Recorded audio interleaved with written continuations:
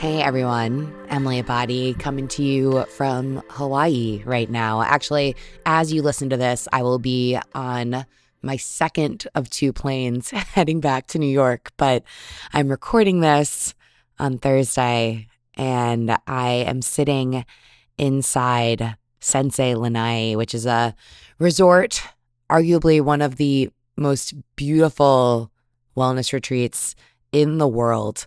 And they have a partnership with Whoop, which is why I'm down here. I am going through the experience to write about it on Whoop's blog called The Locker. I have referenced it before in the Weekly Hurdle newsletter. The partnership, the program is called the Optimal Wellbeing Program. And basically guests can meet with an integrated team of wellness individuals, from the person that they call your sensei guide to different wellness practitioners, nutritionists, exercise physiologists, and mindfulness coaches, all talking to you about your biomarkers, which are, if you're a Whoop user, you know this, tracked by your Whoop wearable, and learn about what's going on with your body, fine-tune your daily practices and activities.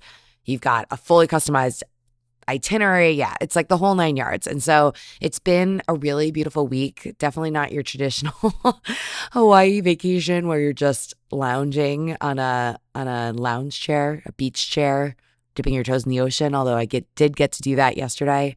Feeling so grateful that I got to do this, and it's been really, really interesting. And I will share my takeaways over in The Locker. I'll make sure to share that post with you in the Weekly Hurdle when it's live.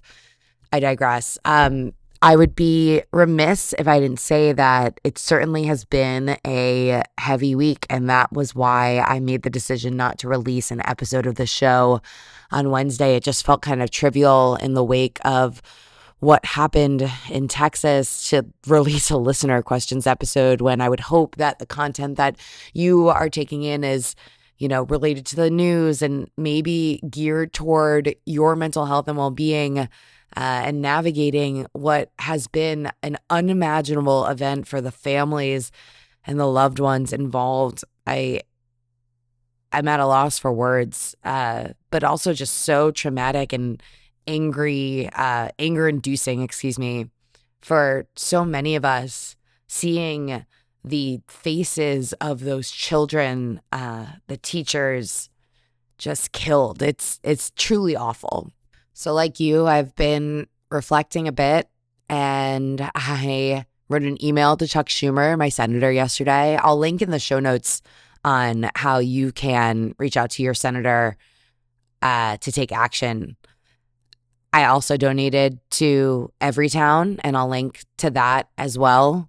For those of you that are not in the loop, Everytown is a movement, they call it. It's moms, mayors, survivors, students, everyday Americans, and they're working to end gun violence. I linked to the fundraiser in my Instagram bio, but I'll also link it in the show notes as well. But beyond this, I've just been reflecting, and I was in a yoga class yesterday morning, and something that the teacher said really stuck with me that I wanted to share with you here today, and that is breathe where you are. I've said before to be where your feet are on this show, but this week, the sentence, breathe where you are, really, really stuck with me. Because sometimes that's all we can do, right? It's a fact. Wherever you are right now is where you are. Even if you want to be somewhere else, if you hope that your circumstance was different, God knows we all wish that what happened in Texas didn't happen. But this is how it is now. So what if you took a second to pause and took a second to breathe? One deep inhale and one deep exhale. And you allowed yourself to meet yourself with where you're at, so that you could have a second to process before taking your next step. It's not always easy, and sometimes it can feel like we're suffocating and that breath isn't readily available. But when you take the time just to accept. There's so much power in that, right? To allow yourself to truly feel your feelings and to just be without an immediate urgency to take action. Although, yes, action is important. I cannot reiterate that enough. Nothing changes if nothing changes.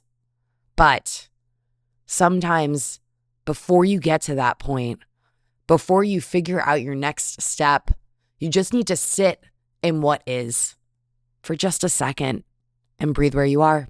And so that really, really resonated with me, and it felt appropriate to bring to you all this week.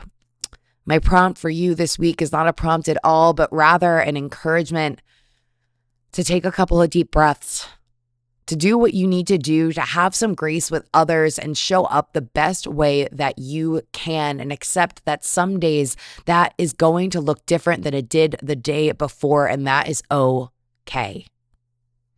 And for now, a little lighthearted listener question. Hey, Emily, it's Lauren from Louisville. I have a really important question for you. What's your favorite kind of donut? Hey, Laura. I do feel like I need to preface that this question came in last week, I believe, and it is a very pressing question. I may or may not have talked about this on the show before. I'm pretty sure that I have, but in college, when I was going through a really big transition and losing weight, I was doing so with the help of Weight Watchers at the time, now WW. Every week when I would go to weigh in, after I would weigh in, I would go to a Dunkin' Donuts that was literally like 2 buildings over. And I would go through the drive-thru and get an iced coffee and a glazed stick donut. I know it's unconventional. I know it's a stick shape and not a circle. But that donut to this day brings me so much nostalgia and happiness, which is just really nice. Also, I do need to say, I don't discriminate, but I am a cake donut over a yeast donut kind of person, especially the cake donuts. If you go to like a very legit donut shop, AKA like Peter Pan and Greenpoint, amazing donuts. The old fashioned donuts that are sometimes like glazed and just like dense. Oh, those are my jam. So yeah, I told you, a little less serious topic for the listener question this week. Make sure to do what you need to do for you. Have some grace with yourself. Donate to Everytown if you have the funds. A note on what's going on with Hurdle. So next week is a special series on the show. Wow, say the words special series 5 times fast. Called Running Through. I'm talking to different women about their journey with running and how it has helped them navigate some of their major hurdles. I'm really excited about the series and to bring it to you. It is in celebration. Wednesday, June 1st is Global Running Day. And so it is the perfect time to bring you this content. Plus, it's 5 days of episodes, which will leave you with plenty of content because the following week, the show will be on a season break. So that is what's going on from a production schedule POV over here on Hurdle. And like I said, make sure to take care of you. All right? Another hurdle conquered. Catch you guys next time.